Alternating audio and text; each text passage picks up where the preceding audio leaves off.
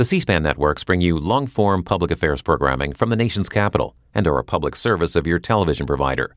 C-SPAN, created by cable. Well, good morning, all. Did someone find out where the Capitol Hill place is? Arrest Henry Kissinger for war crimes! Arrest Henry Kissinger for war crimes! Arrest Henry Kissinger for war crimes!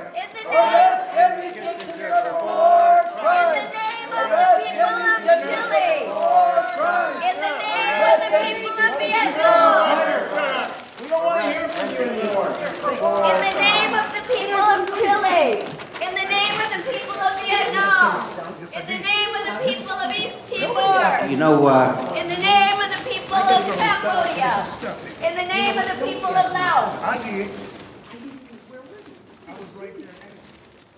I'd like to say to my colleagues and to our distinguished witnesses this morning that I've been a member of this committee for many years, and I have never seen anything as disgraceful and outrageous and despicable as the last demonstration that just took place about, you're going to have to shut up or I'm going to have you arrested.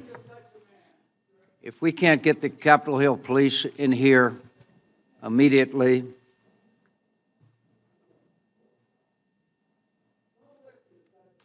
get out of here, you low-life scum.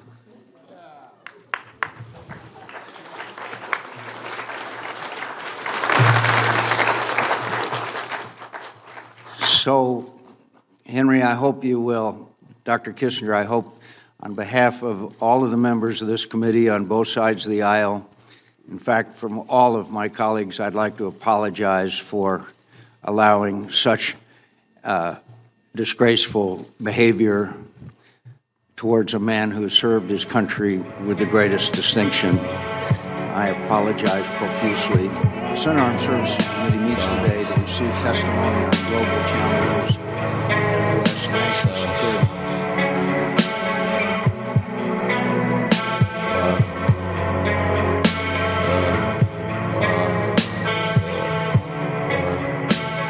All right, well, hello, everyone. Welcome to Struggle Session. I'm Leslie III. I'm Jack Allison. I'm Jonathan Daniel Brown. And today, we're here with a very somber mood. Our flag outside of our podcast studios are flying at. Of course. As I mentioned earlier on Twitter, actually, that I lowered the flag all the way to the ground to offset what President Trump was doing with the flag above the White House, just so that it would average out to one half-masted flag. I wrapped myself in an American flag beach towel, and I used it only to rub down the upper half of my body in protest. Because we're here today, we're recording on the day that, the Maverick goes home. Yeah. John McCain has his homegoing ceremony today. He's taking that straight talk express to the sky. Straight to heaven. Yeah, sure is. Well, maybe. He's going to be up in heaven with Mahatma Gandhi. And L. Ron Hubbard. L. Ron Hubbard he'll be rubbing arms with. Gee. Yeah. You just think about the people that John McCain's up there with. It kind of brings a smile to your face, just as it brings a smile to the face of Anna Navarro, CNN contributor. Imagining Aretha Franklin. Yeah. And John making McCain up a little story, doing a duet together. Mind. Yeah. Making up a little imaginary story. It's just making me smile a little bit. And John McCain is sort of like, he's America's grandpa. He always was. Everyone always loved him. He gave off that's a good thing. An elder statesman who gave off nothing but warmth to all people. If there's one thing we will miss about him, it is his deep and clear care for those in need. Absolutely. It is his commitment to human rights. It is commitment to the well-being of the people of the United States and Arizona. Yeah. And look, and his friendship with Joe Arpaio. His friendship with Joe Arpaio, and the legacy that his wonderful daughter Meghan will continue for us all. Meghan McCain, truly one of the great American speakers. That is the thing, is that, like, while Papa McCain might have passed, while Captain Senator himself might have passed on from this mortal coil, just look at the legacy he leaves. Legacy. Meghan McCain, married to Ben Domenech or something. I mean, that really is... You just look at the legacy of the McCains in general. I mean, legacy. It is Sarah Palin. Yes, Sarah Part Palin. of that legacy. Yes. Sarah A lot Palin's of part that pensioners. legacy. A lot of pensioners who were not able to retire in the 90s, but they're all dead now, so who cares? Part of that legacy. Yeah. The Iraq War. Yeah, I mean, that's part of the legacy. We as all well. make mistakes. We all make that's the mistakes, thing. Leslie. We're all That's the thing about flawed. the We're all Maverick. humans. The Maverick's not afraid to make a mistake, but then what I like about the Maverick is he'll go to a town hall and sometimes be like, "We made some mistakes." That's what you like about the Maverick, is that he does it, but then he takes credit for wanting not to have done it. That's what's so cool about him. That's what was. I keep speaking in the present tense, and I'm going to get a little choked up here, but that is what was so cool about. But the isn't old, it beautiful? the old Wasn't codger. it beautiful? Wasn't it beautiful the way he made Trump look on bad?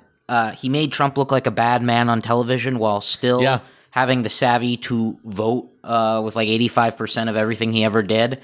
JB, I think it's 95%. 95%. Yeah. 95. Wasn't it? If you think about it, that's the kind of statesmanship we require in this day and age. We need somebody to make us feel good while also doing what needs to be done, which is, of course, pushing through Trump's agenda. That is what we have to do. That's what good Republicans and good Democrats have to do, while also letting the public know it's a bad agenda. Why do we have these labels? Why do we have to have these labels? Republican, Why do we have Democrat, what difference does it make? We all agree that ICE needs to be funded, and we have a major crisis at the border. Everyone agrees with that, so we don't need the labels anymore. Build the dang fence. Build the dang fence. As in honor of the old codger himself, the straight talker himself, they should build the John McCain fence. That's what they should do. I wish that they would build the John McCain fence all across the southern border of the United States, the fence he so famously wanted. I think would be a nice legacy. That would be a nice statement. National Guard now, 3,000 border control agents, and build the dang fence. That's the legacy of John McCain. That's what he campaigned on. I know you're thinking he probably campaigned on that in his presidential election. Not true. He went that far, to say build the dang fence and hire all these new Border Patrol agents in his Senate campaign for his safe, very, very, very safe seat. He was willing to go that far even when he had literally no political reason whatsoever to do so. Right. Well, that's what shows he's a maverick. He's not bound by the same norms. You know what I mean? The rest of these people in Washington, they play by different rules. The maverick is straightforward. He does things not because it's politically convenient, but because he hates people of other races. Right. And the nice thing about it is that he was honest about it. Yeah. Unlike meanie Trump, who keeps saying he's not a racist, John McCain was kind enough and open enough and honest enough to be a proud racist and never, ever to apologize for it. Yes, here's the difference between, John McCain and our president. I hate to even use the word. The scare quotes I'm putting around that. Our president. John McCain was brave enough and courageous enough to use racial slurs in public, in front of journalists, openly, multiple times. Yeah. We're still trying to find a tape of Donald Trump saying the N-word. Exactly. That's cowardice, Exactly. folks. That's cowardice. That is cowardice. If you know what? If Trump came out today, if Trump set up the podium in the White House and walked down that big, long hallway like the one Obama did when they killed bin Laden, and he set up to that podium and just said the N-word, and then maybe he'd be as brave. Then maybe he'd be as brave as even one iota of John McCain. maybe then I would think that our president was as brave as the war hero John McCain. If he stood proudly before the world and said a racial slur, and then called the bomb Iran. Yeah. Sang it. Well, it was. To be fair, John McCain did those things on separate occasions. Like he was always giving us new things, whether he was calling for a new war, finding a new racial slur for Vietnamese people. Like he was always, innovating, even into his late 90s. Okay, he was still innovating on war, innovating on racism, innovating on oppression, hypocrisy, building the fence, talking a good game, being beloved by the liberal pundit class. And that's the thing is actually, I learned to love John McCain. I did learn to love John McCain because of just the adoration and you can't fake the kind of love that you see in Jake Tapper's eyes. When he talks about John McCain, when he is something changed about our friend Jake Tapper on that Straight Talk Express. I don't know what it was, but I saw that there was a place in old Tapper's heart for John McCain, and just made me think there must be something more to the old Maverick, the old Captain Senator. There must be something a little more there. There was one reporter who wrote something I really liked. Yeah, I'm trying to find out the name, but he wrote something to the effect of, when journalists write that they are in love with the people they cover, believe them. And the American press really deeply loved this man. They loved him. Well, that's how you can see that the legacy was important, and and that's what they've even said on cable news. Actually, I've been watching a lot of the coverage because I am, of course. This for me is like the royal wedding, but obviously a more somber occasion. The royal wedding doesn't have like a bloated dead man being displayed in public, but it might be funny. Yeah. It would be funny if it did. but so in following the coverage of John McCain, one of the things that really strikes me and I think really speaks to his character as a man is that the news talks a lot about how much the news liked him. And I think that that's really special. They talk about how much they thought he was great and how many friends he had and how he was nice to them. And that's what's important to me. What's most important to me is when somebody, makes reporters feel really special and gets good coverage because of that. I think that really spoke to his character. It really, really did. Truly, truly important. Like just the adulation that they have for McCain, that to be fair was not reciprocated by the American public. I remember so clearly now when Donald Trump basically called John McCain. I don't even want to hear it. Stop! He basically called him a mark ass bitch who got captured by the other team. And who would say that? Who would ever say that? He called John McCain the mark ass bitch. Yeah, he said you're a coward because you got captured by Vietnamese. A horrendous thing that nobody should ever say about John McCain. No one should. A coward, and he shouldn't have been there in the first place. Yeah, it's funny that he got captured. Even I like heroes; they'll get captured. I can't believe he said that. I couldn't believe that's he said just disgusting. That. And the fact that Republicans still stood behind him after he maligned the wonderful man John McCain. That's what I'm saying. So when that came out, they were like, "All right, that's it. Trump's done." The CNN, they said he's done. He cannot recover from this. MSNBC did the same thing. 24/7 coverage of Donald Trump disrespecting the office of the Maverick.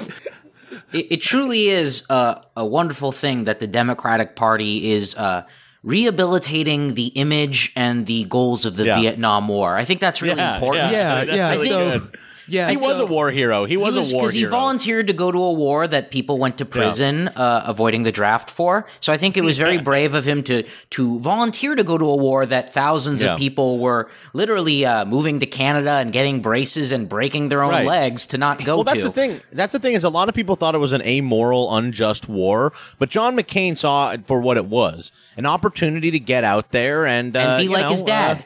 Be like his daddy. Be like the daddy that he has. Anyway, sorry, Leslie, we cut you off a second ago there. Yeah, but when I saw that and when CNN saw that were reacting so vociferously against John McCain and against Donald Trump for attacking John McCain, we thought the campaign was over. But then, we all did. His approval rating went up because apparently America, the journalists, in their love for John McCain, they had forgotten to share this love with the American people. They had not done their job of making sure that every man, woman, and child gave a fuck about this extremely old racist and his legacy, this war criminal, this warmonger. And they had failed in their duty of explaining why his legacy was just so important and so unimpeachable. I mean, they did explain it to the entire Democratic Party. As you are saying, they will never say anything bad about John McCain, no matter how many times he fucks them over. But the American people, they just said, you know what? I don't care if Donald Trump makes fun of him. In fact, it's kind of funny. You've been telling in a certain twisted way. It's funny, but obviously, as someone who respects I'm not saying this myself. I'm speaking for the majority of Americans who just spend their day living check to check, suffering under the policies that John McCain authored himself often. Well, hey, to be fair, we're talking about 7 houses and. Arizona real estate, it's been going up lately. I don't know. It's just, you can't get a house in Scottsdale for $100K anymore. So, let alone 7 or 8. So, be gentle. Be a little bit gentle. But people, they just didn't understand why this was so bad to make fun of John McCain for, allegedly being the hero, even though he didn't save anybody. And he just crashed a bunch of planes and got captured. Yeah, exactly. And you know what was really striking about that? We saw even a repeat of that. So Donald Trump, the criminal president himself, on the campaign trail, first says that John McCain is a mark, and he shouldn't have gotten captured, and it doesn't make you a war hero to fly a plane into the ground and then get captured. That doesn't make you a war hero. That's what Donald Trump was saying. And that's not what you're saying. That's not what we're saying. Of course to be not. Clear. Of course not. I respect. Of course, John McCain. Well, he's a hero not only because of the heroic actions he was undertaking in the Vietnam War. He was protecting freedom out there. He went over to Vietnam to ensure we wouldn't be free today. I don't think we would be free today if John McCain wasn't over there from 1,000 feet in the air dropping napalm onto villages. Right. If John McCain didn't go to Vietnam, I would not be free here today to resist and boycott In-N-Out Burger. No, I think we have to be fair to some of the people who are critical of the Vietnam War, like, cowards like John Kerry. He has a Purple Heart. Yeah, he actually saved people in the war. Yeah, I have a Purple Heart right here. I'm wearing one too. Yeah, but then he came back and criticized the war and tried to make sure that it was ended as soon as possible. Right. Unlike, that's called flip-flopping, folks. That's called flip-flopping. Yeah, unlike, a real hero like Henry Kissinger, who spoke at John McCain's funeral, and little known fact, it was some of Henry Kissinger's actions of sabotaging the peace treaty that made sure that John McCain stayed in that Vietnam prison camp for even longer, making him more heroic. That's why he wanted him to be at That's why he's more heroic. That's the matter. Can you imagine? Can you imagine rubbing elbows at John McCain's funeral? I mean, you've got Henry Kissinger, Joe Biden. You've got Warren Joe Beatty. Biden. Oh my God, Joe Biden's over there, like trying to give your mom a weird kiss on the cheek. I mean, Henry Kissinger is melting off of a chair. I mean, it just really it seems I can't imagine being there. But I'm sure the service is beautiful. But I'm a political otaku. Sorry. Yeah, I just wanted to say. I love these guys. I just wanted to say, like, a parallel that should help people understand, like, why even if you disagree with the war itself, you should still celebrate heroes like John McCain from it. There was a war in America fought, a couple hundred years ago. I mean, not a couple, about 100 years ago. And, a lot of people think that some of the one side of that war were, really bad guys fighting for bad reasons. But, nevertheless, and that's how I lost the war, too. The bad guys lost that war. Yeah. And not like Vietnam. Not like Vietnam. Oh, well, yeah. But we lost the war, so the bad guys didn't lose the war. Yes. So if you're saying that we lost the war, which we know that we lost the war. Yes. Even I, an enlightened person, can say that we lost that war, but of course we still were the good guys in that war. That streak remains untarnished. And by being the good guys, we won that war. Okay, I understand what you're saying. Yeah, but exactly. What these people who are critical of John McCain's war record, think is that the bad guys in that war too were bad. But you know what happened? We made statues to all those men. Robert E. Lee. We can recognize that even though he was fighting for a cause that now through your modern lens you judge as evil, he's still worthy of being respected because he did heroism on the battlefield. And he was an honorable man too. Tons of people say how honorable Robert E. Lee is, just like they say how honorable John McCain is. And I hope people understand, especially, this is why I don't understand why Democrats should really understand this too. And I think they do that, supporting John McCain is just like supporting the Confederate statues. It's the exact same thing. Supporting John McCain is like supporting the Confederacy. I just want to make that clear that if you support John McCain, it is exactly like the people who flying Confederate flags. I do support the Confederacy. I mean, John McCain was a hero, and of course so was Robert E. Lee. I mean, what's more American than standing up against the bonds of tyranny and rising up against your oppressor? You know what I mean? And so in that way, yes, maybe I can sometimes disagree with what Robert E. Lee did or the exact things that he stood for. Or Stonewall Jackson. Yeah, exactly. Jefferson Davis. These were honorable men in the same vein as John McCain. They were just fighting for what they believed in, which is why to this day, people in Virginia are having a very important debate on whether a high school should have the name Robert E. Lee. I think it's good that schools on the north side of Virginia are still doing that. I think it's really important because our heritage and our history should not be erased by people with silly complaints like I don't know, the man perpetuated slavery and created an environment that was never punished after the war ended. Got a nice little. But it's not really about naming this stuff. That's labels. That's labels again. That's labels. Yeah. What I want to point to is when people now want to name stuff after John McCain, and I just want you to keep the example of Robert E. Lee in your head when you say you want to name things after John McCain. What's an interesting. So I would love to honor the legacy of John McCain, obviously in any way possible. You know how a lot of the Confederate statues went up in the South, in the 1970s, and it was mostly to scare out black people from neighborhoods when they moved there. A lot of these statues didn't go up even in the 1800s. They went up more recently. So maybe a good way to get some statues up for the Maverick. All right, I can't do this anymore. Okay, wow, that was a long one. That was very long. Anymore. That was he really went. Look, that was almost Pod Save America. I think the funniest one I saw was the Raw Story one that said John McCain's Vietnamese torturer said that he was a good man. Why won't Trump? What the fuck? Did you see that? It was John McCain's Vietnamese torturer said kinder things about John McCain than Trump. I'm like, what the fuck world are we in? What world are we in at this point where they're that people don't believe. Even the Vietnamese jailer is better than our terrible buffoonish president. It's like, we've crossed the Rubicon into just believing that actions mean nothing. The centrists do not believe in any action at all. It is all language, it is all semantics, and it is all respectability. If you are Trump. It's all Trump. It's all just reaction to Trump. It's all just, it's so reactionary. Because you can believe in all the evil shit Trump believes, but if you have a drink with, the Washington Post guy or the New York Times lady and you're nice to them, they'll write nice things about you. That's it.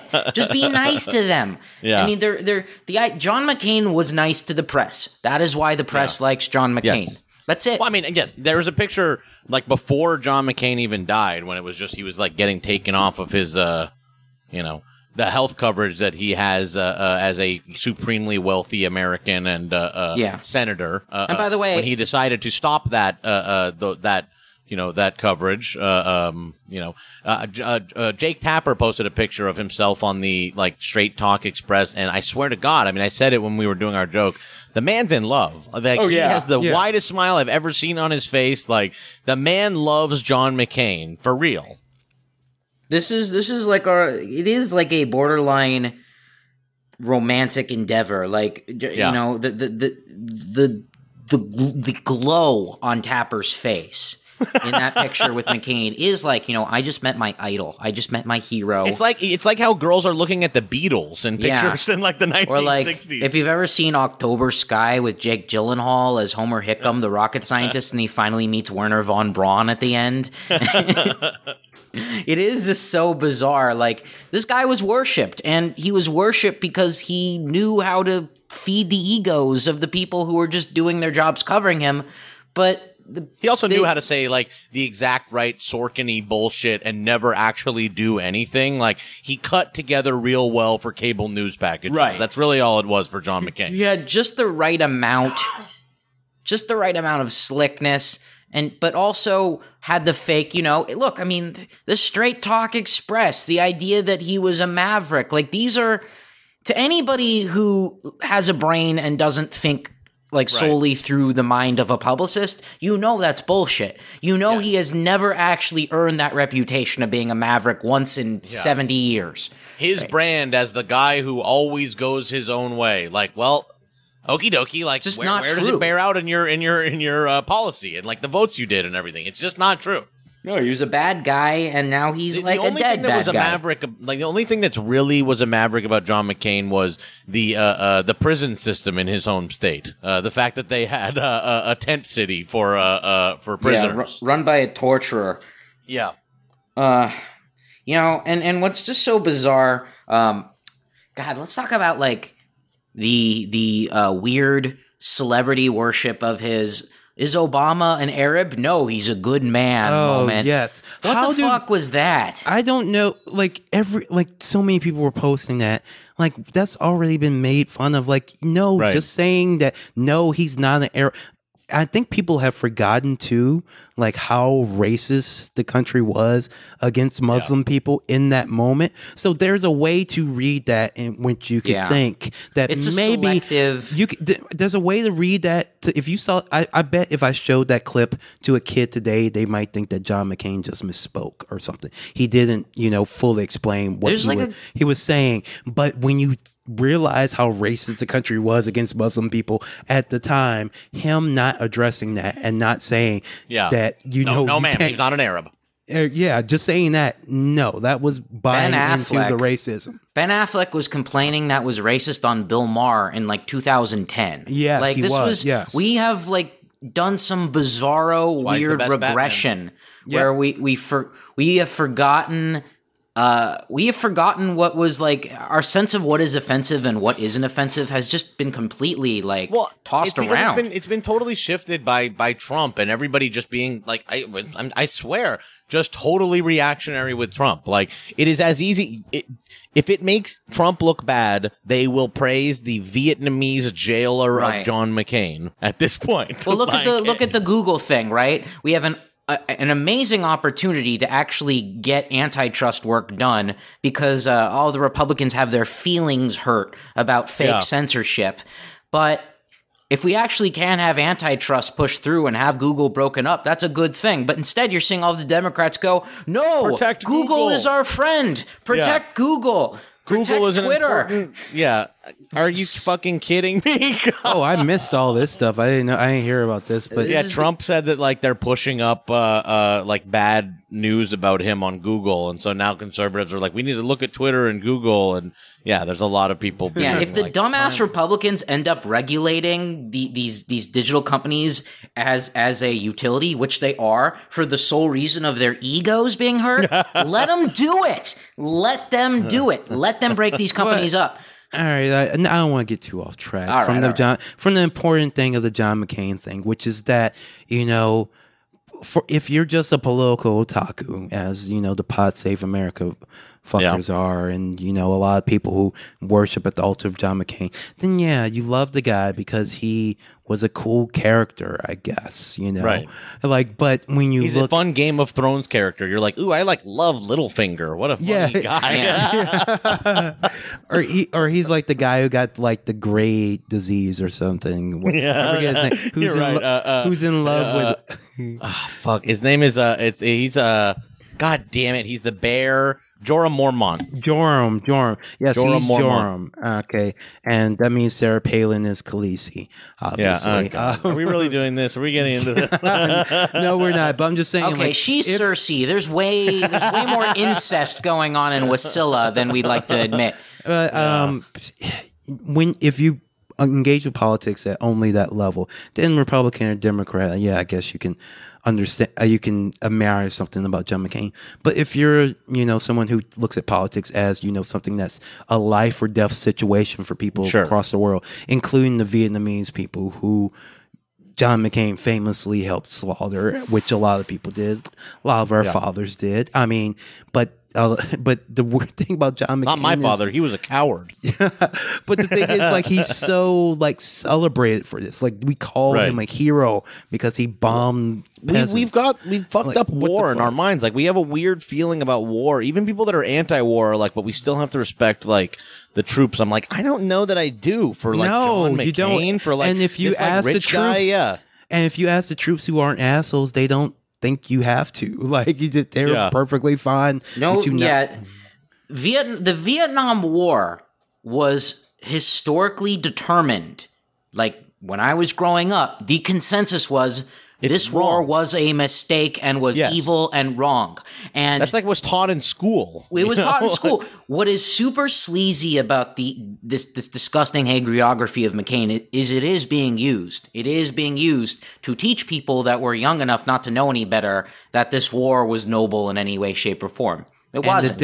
And the liberals and Democrats are like helping that along. Happy. Well, yeah, Warren Beatty being a pallbearer, like, dude, you directed Reds. You made a movie about communists, and how they were like important in the labor movement. Now here you are dragging this guy around. He hated you. Oh yeah, that is a bummer. Actually, we have not addressed the fact what a petty, vindictive asshole John McCain actually was in real life. Everything he ever did, anything a maverick moment that he had, Trump. It was because of like some petty grievance he had. Like he crossed the ACA thing. That was just because he's mad at Trump. He did the big thumbs down because it's a good television show moment on the reality show he's on. Yeah, he hated George W. Bush, so he pushed back on some of the things he did. But then, of course, when it came to the Iraq War, you know, of course, he never saw a war he didn't like. No, never. He loved them all. We didn't bomb enough places. He was stoked to bomb. Oh man, he wanted us to bomb Iran. He was stoked when we bombed. He loved Obama because Obama loved bombing too. You know, Obama bombed Libya. He got us into Syria. Well, he eventually loved Surge. The Surge. That how can McCain hate that guy? You know, well, he did hate, but not at first. It was not. He was pretty. Does everybody remember the debate where McCain called him Obama to his face? That one. Does everybody remember that? Like how racist, how incredibly racist that was?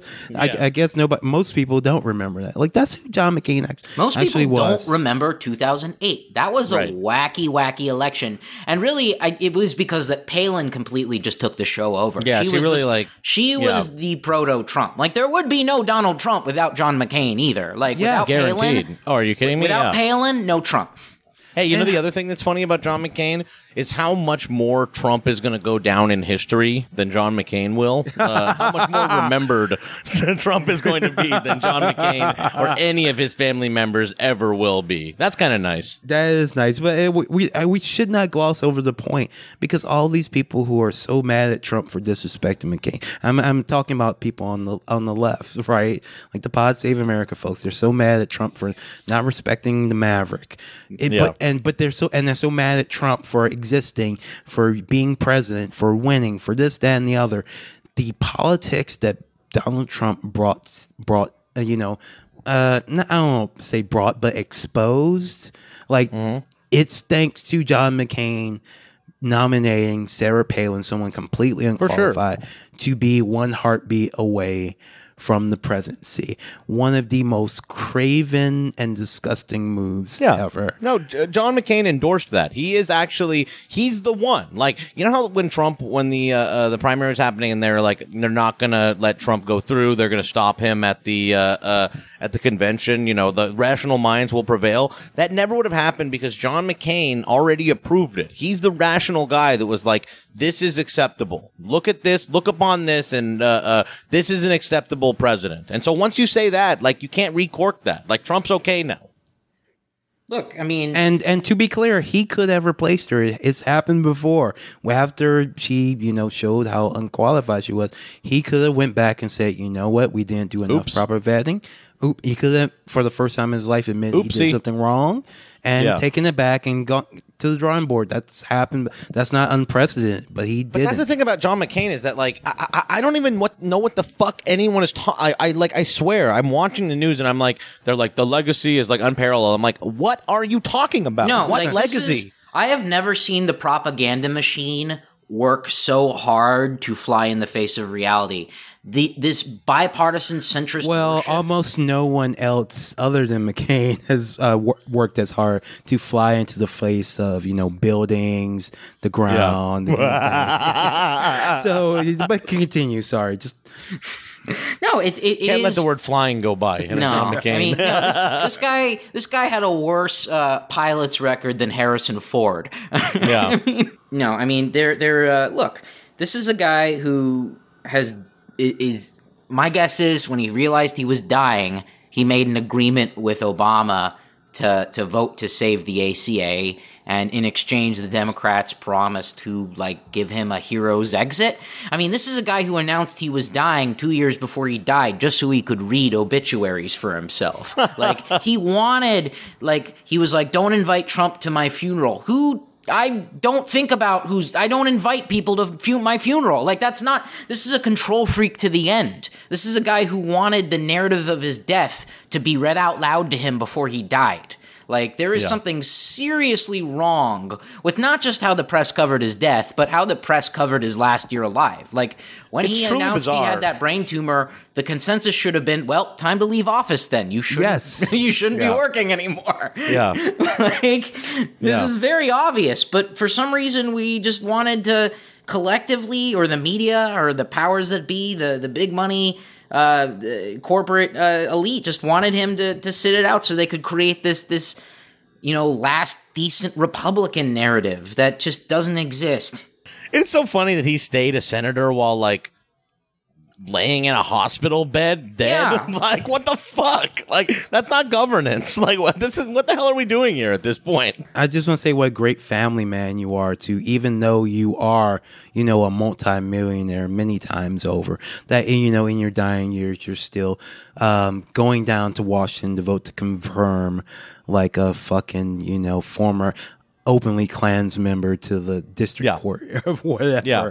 You make it down there. You take one flight, near dead, with your last dying breath. You can still fuck over a few of the races that you hate. Yeah. I do think John McCain's a racist. I mean, he was said a racist. Racial slurs and never apologized. Promoted, racist policies. Was an apologetic racist, kind of like Trump is. Yeah, it's funny also with the brain cancer he had. And the fact that he never supported healthcare, many stories started popping up on the social sites, on the Facebooks and the Twitters, of people who wrote letters to the good senator saying that they had similar conditions and they need help paying for care. And John McCain would write to them telling them to move, to find a district, an area of the country where they could get that support, because he does not believe that healthcare for all is a right. And he never did. But he did believe that we should pay for his healthcare. And in fact, that's all that last year. The people of Arizona got fleeced, You're just sitting there paying for some guy to sit in an iron lung telling other people they don't deserve healthcare. What kind of ghoul do you have to be dying and still not believe? Right? I feel like when you're at the end, maybe you can make some changes. get some perspective. But no, nah. John McCain was just excited to. Was it, you know how in Snake Eater there's the part where you have to like walk past all the people you've killed or whatever, and it's like horrifying. Yes. John McCain was just excited to see that again with all the Vietnamese people. All right, so just excited. Ooh, this is gonna be fun. All right, so what else is going on? I sure just did. was watching it. Looked awesome. It looks amazing. I don't know if I've ever been this hyped for a game. It's definitely the game I'm looking forward to more than pretty much anything else. I mean, it looks like the Grand Theft Auto Deus Ex crossover I've been kind of waiting for most of my life.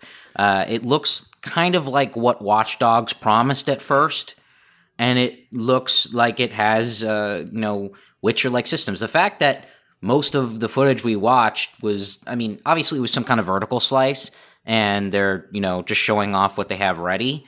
But if they can actually pull off the promises of that 45-minute clip, then I'm never going to go outside again. Yeah, at least not until you finish that game, because, man, and what I really loved, it looks just like Shibuya. Like, they copped in Japan. It's like because Japan has a weird, like, multi-level design where, like, every building has basements, and sometimes those basements are external depending on where the street is. It's really cool, and it looks like just like neighborhoods in Japan. I really love that. Overall, the games seem like, because I love the modern Deus Ex games. Like, they're fun, they're really great, but they're really limited. Like, you're not like the most you're the most badass like cyborg in that world, but the cyborgs aren't that good. Like, they're just okay. They're just you're just one guy. Adam Jensen is a very specific individual, and like V in this game looks more like a shepherd.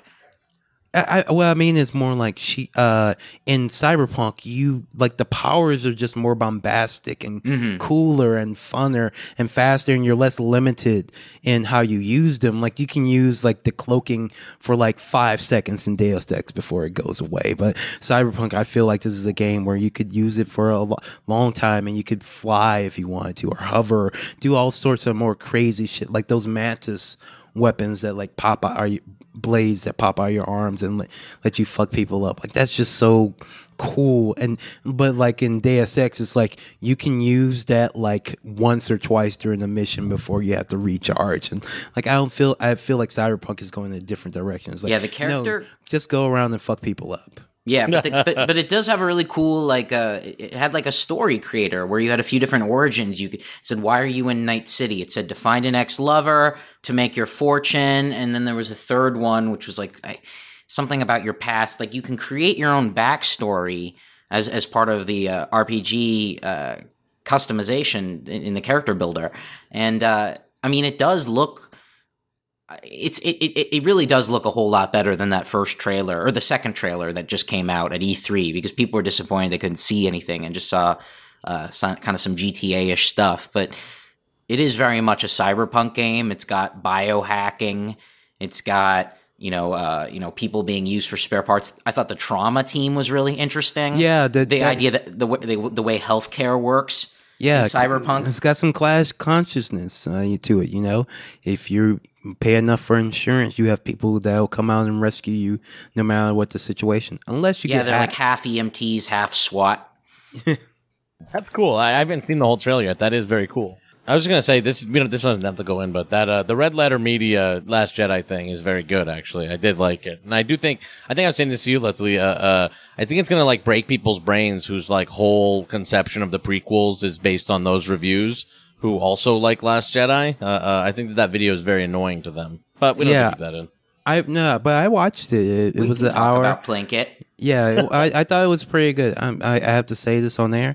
I think our jokes are funnier. But their takes were very good. Their takes were very good. They're smart guys. Their takes were very good. So instead of being mad at us for not liking The Last Jedi, go get mad at them. They have a lot more money. Go get mad at them. They got a lot more money than us.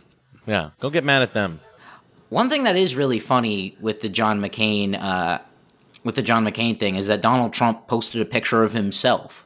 That is very funny. Like, he rules. He rules at that. That's cool. That's cool. It's very funny. That rules. Fuck. He hates John McCain. He's not going to pretend like he liked him. Fuck you. The press shouldn't try to. It almost feels like when the press is like screaming at screaming at Trump. Why don't you love John McCain? They're like yelling at us. Why don't you love John McCain? Yeah, like, and I'll tell you what.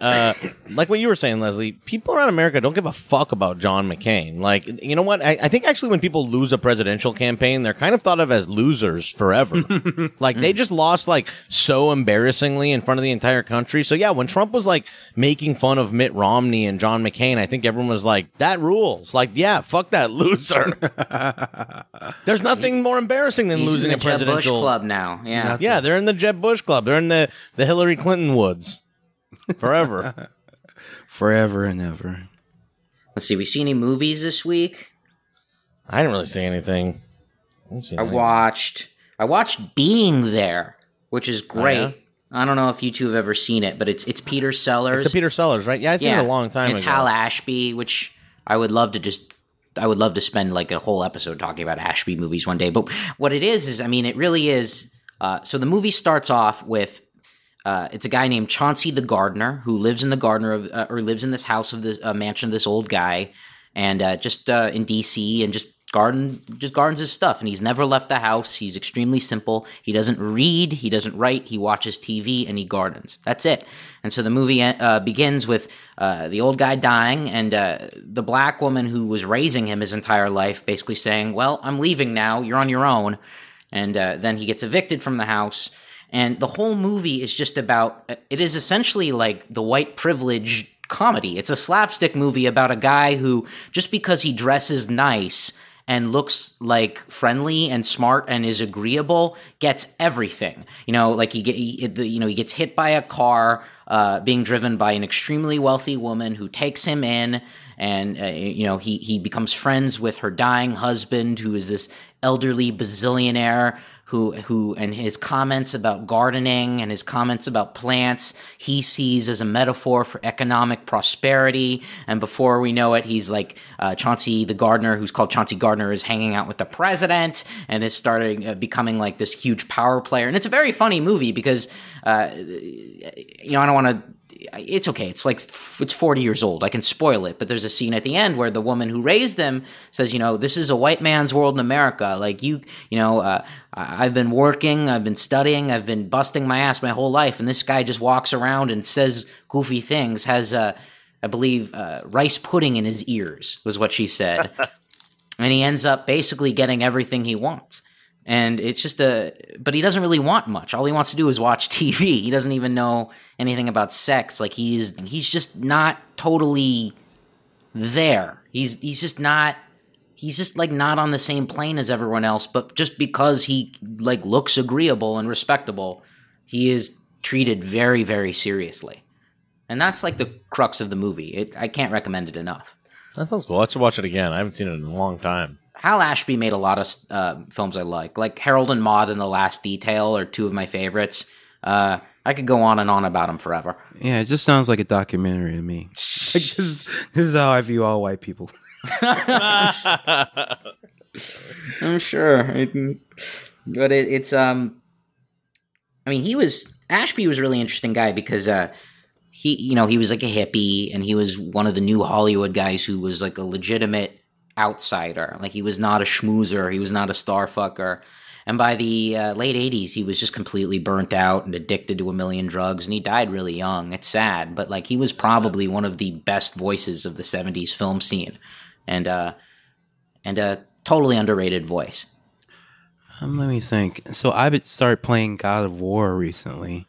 Ooh, Dad of War. What do you think so far? Oh, it's really great. I was really skeptical about the combat system. It's not as good as the original, but it's still good. People were trying to describe it as Dark Souls-like, but it's not because you don't have stamina. There's no cooldown.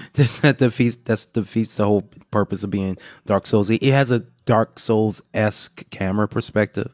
And that's it, but it's fun. I like throwing the axe and bringing it back. Like that's very satisfying.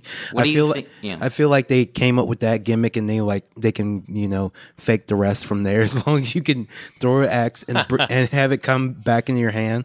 That does feel like something That does feel like something that was designed for like a hypothetical Marvel Studios Thor game that Sony never made or something, and then they're like, "We'll just like bring it over to the God of War." Yeah, it's not the only parallel because does take place in like Norse mythology and everything. You get to fuck up. I'm assuming I'm gonna meet Thor. How far are you into it?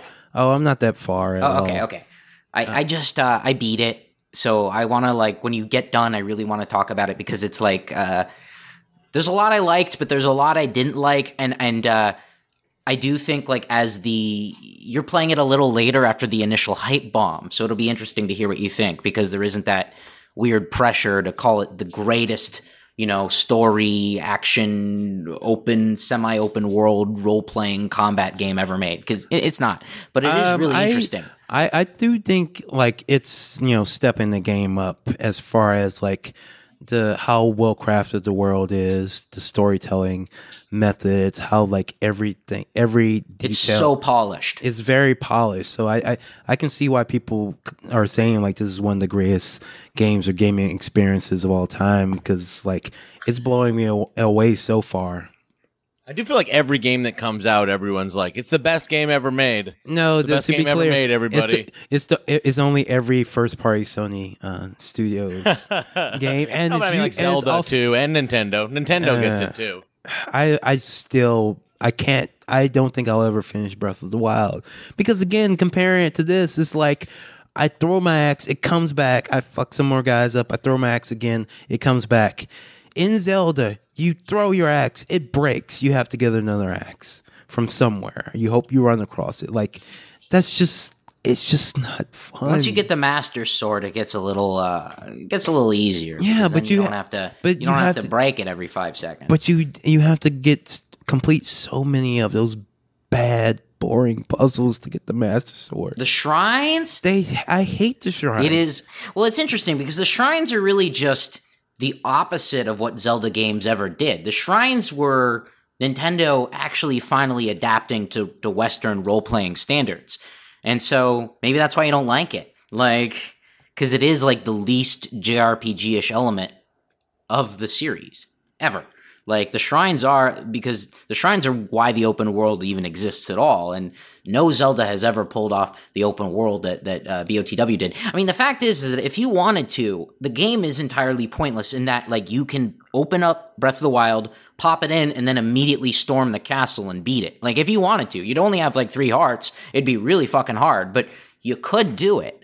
Like, I find that liberating. I think the thing you don't like about it is that, like, it is all kind of pointless, but I actually found that liberating because I felt like I don't have to do anything I can actually truly explore this open world any way I see fit, rather than, like, I have to get to this point and get to, rather than the linear structures. So I did think that was almost revolutionary, but I get why it's not for you. Yeah, it's just, but, like, it's hard to find, like, what's fun about this game because the combat isn't fun. Mm-hmm. Even if my sword didn't break all the time, like the combat system isn't as good as like other games in this genre. It's not as good as Horizon Zero Dawn. It's not as good as God of War. The exploration is kind of like a pain in the ass. Like I think I've said you gotta get Rivali's Gale. Yeah, I gotta get this. I gotta get that. I gotta do this. Why not start like? Because when I first heard about it, like people were saying, "Oh, in Horizon Zero Dawn, you can only climb certain things, certain ways." But in Zelda, you gotta be able to climb everything. You can climb in Breath of the Wild. You can climb everything. Well.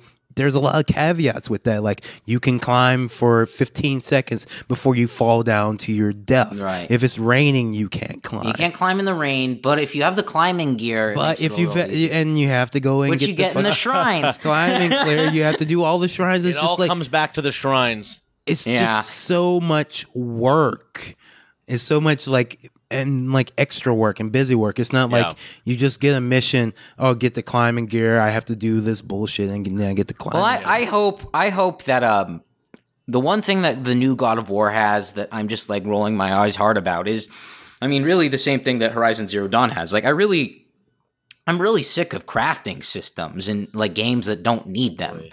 Like, crafting is boring for me because crafting means like kill these 9 rabbits. Yeah. Oh, you can't find them? Well, like teleport yourself somewhere on the map where you can find them, and that'll take like an hour, and that to me feels like going shopping. It is. I really do feel like there's a lot more cutting down trees and hunting rabbits in video games than maybe I need. Maybe I don't need that much like hunting rabbits in and especially cutting down trees. I don't need to cut down trees ever again in video games. It feels like it's like an evolution of like in the 90s role-playing games where like you would start and they'd say like, go under this bar and there are like 40 rats you have to kill. And like it is now cutting trees. Yeah, every you're game right. starts off with like you start off somewhere and you got to cut down trees for a while. Breath of the Wild, you build this town called Terrytown, and you have to cut down 100 goddamn trees. 100 trees. Every game has it. Every game has a tree cutting mechanism these days. Well, you guys are playing. Your whole talk about Breath of the Wild and doing the game feeling pointless and just being about upgrading your gear, but kind of having an open feel. I've been playing Monster Hunter World, actually. So, which is nothing like that. If you no grinding at all. Yeah, there's no grinding at all. It's definitely not just about getting better gear all the time. And one thing's for sure, it's not pointless. There's a real story here, and the story isn't just get a bigger monster next time. So what is the difference between Monster Hunter and Pokemon? I realize that's sacrilege. And a lot of people are going to listen to that and get angry. But what separates... Jonathan. I have to laugh. I'm just joking. So they're just completely different games. I mean, Pokemon is an RPG. It's basically just it's a traditional JRPG. You build a team of 6. You work with that party throughout the game and switch out characters to that party. There's just a lot more options for which characters you add to your party, but you still have 6 slots.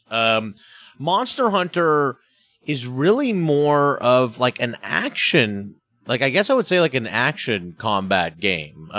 It's not turn-based. It's all about, and it is about like being able to use the weapons better. Like, there's a skill element to it too. Like, I don't want to call it Dark Souls-y or whatever, but or Shadows it of is the Colossus-y, or no, it's in the Dark Souls-y vein. Like, okay, so what it is basically you're a monster hunter. They send you out to fucking hunt monsters. You have to go out into these like large open world areas and track monsters and track them down and kill them or capture them. If you capture them, you get like better rewards, but when you kill them, you get rewards, and then you build better gear and shit. Then you go out and kill bigger monsters. You don't tame them. You don't train them. No, this is just you're just making your guy better to kill bigger and bigger monsters. Pretty much. It's not Monster Tamer. It's Monster. No, it's not Monster Tamer. But there's something like very charming and kind of relaxing about it. And I will say the boss fights are really fucking hard. Like, the monster fights are not fucking around. You'll do like a 25-minute long fight that like spans an entire map. It like does, multiple attack stages. I don't know. There's something that it's both relaxing, but also like a very challenging game. And you can adapt what kind of playstyle you want. Like, I'm playing with a bow gun right now, and it's more like a third-person shooter type game. Right. You can also play with a giant sword, and then like it's like, but it's very difficult. It's like if you it has to play out the entire animation, but you can do like gigantic damage and shit. So how really gigantic? How gigantic? Like guts level? Leslie. 120. You can even get up to 120. The little number that comes up when the monster is hit. I've seen it go as high as 120. So that's saying something. That's a lot of HP. Yeah. That's a lot of number. That's a lot of number on the monster. Speaking of calming violence, so Leslie got me into Sniper Elite 4. Sure, and I got it too. I haven't played it yet. I just zipped through the camp. There's only 8 maps. And it's a game that's totally designed for replayability and co-op. But one of the strangest, relaxing experiences of my last week is just splitting dozens and dozens of heads open and just feeling very like peaceful about. Like, this is there is something like extremely twisted about like just calmly like going prone and just like killing Nazi after Nazi. And the bullet cam in this game is, because it slows down, it zooms in, and then it switches to a quick black and white as the bullet splits the skull in half and the Nazi crumples to the ground. It is so gory and weirdly just very relaxing for me. Maybe that means that like maybe there's something cathartic about it. in the wake of the Antifa panic. You just gave me an idea, JDB. So hear me out. Yes. We have a new game. It's called Bomber Elite. And all the broken fucking assholes who think John McCain is such a hero. Yeah. You actually, you get to replay the actual missions, because you actually do this in Sniper Elite. Some of the missions are like real ones that took place during World War II. So let's do Vietnam War. You're flying the same bomber that John McCain's flying. Wait, I can actually be the Maverick? You be the Maverick, and then when you drop the bomb, you actually see it hit the village. The shrapnel shredding through all the villagers, the women, the children. You see them all, destroyed and murdered and all that. It'd be really cool. And here's a feature idea I have. I want to just jump in and interject because I'm excited about this idea, Leslie. And I want to say, what about this for a feature?